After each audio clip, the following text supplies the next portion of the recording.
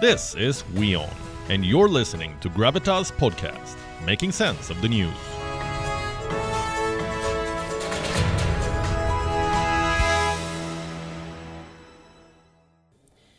China's financial capital is collapsing. 70% of Shanghai's residents have been infected with the Wuhan virus. I repeat, 70%. That's the claim of a top doctor. Is this doomsday? Well, I don't see why not.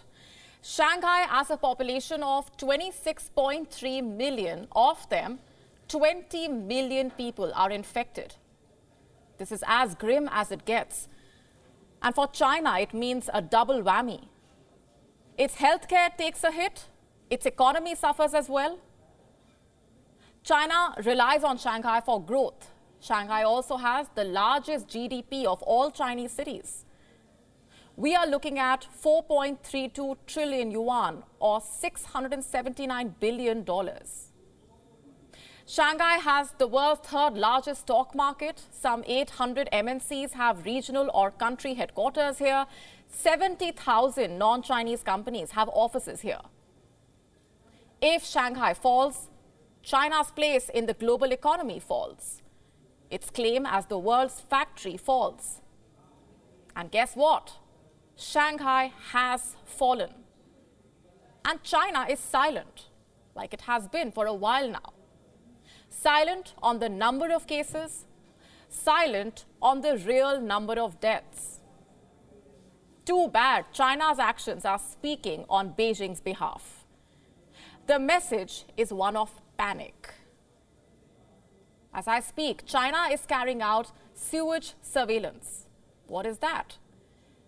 The wastewater from toilets and sinks is being tested. Next question, why? Because some experts believe water data can actually detect infections before clinical data. Does science back this claim? Hardly. But it's not like China is spoiled for choice here. Its healthcare system has clearly collapsed. Else it would not need to snoop around people's wastewater. Think of it this way, if 70% Shanghai residents are infected, what are the chances other cities would be any different? So let's take a conservative estimate. Let's assume that 50% of the people in other cities and counties are infected. That adds up to almost 50% of 1.4 billion. Do the math. The result is a disaster, one that's very much in line with what the world was expecting.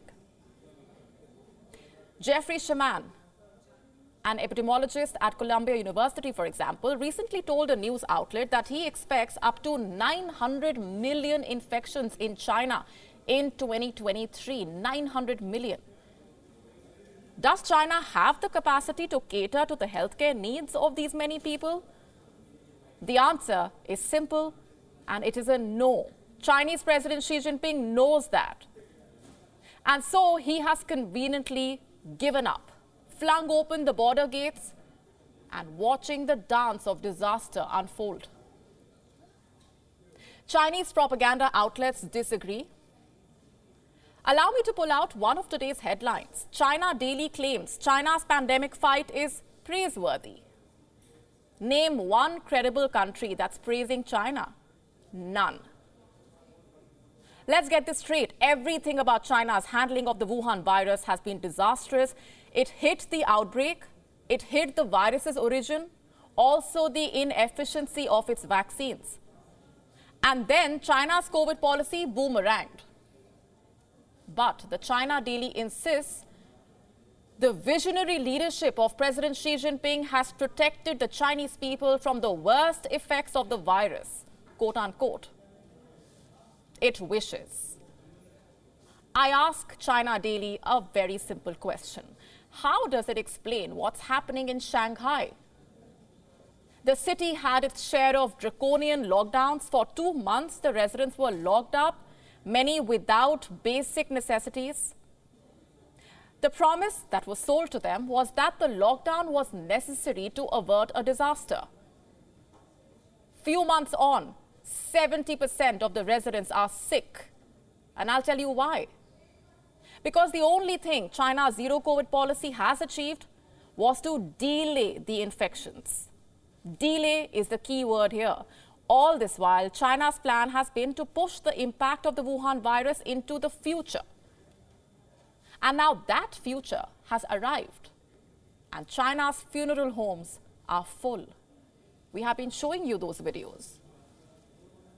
What's happening in China today is because Xi Jinping was too proud to accept vaccines made elsewhere, too proud to ask for help or respect the rules. We also believe that the entry restrictions that some countries imposed only on China lack scientific basis. Some excessive practices are simply unacceptable.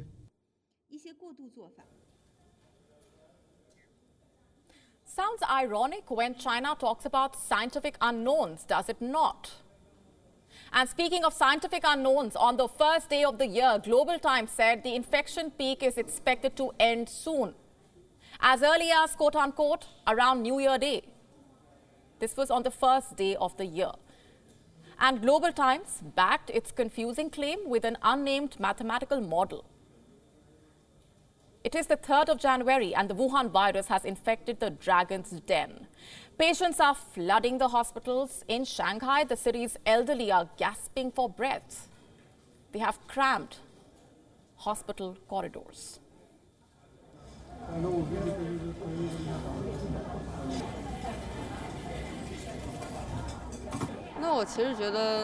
A new wave of significant data has come out after the reopening. There will be some data that is not reported. There is definitely no way around this. China knows that too well. It has deployed Chinese state media to hide the truth with fake news.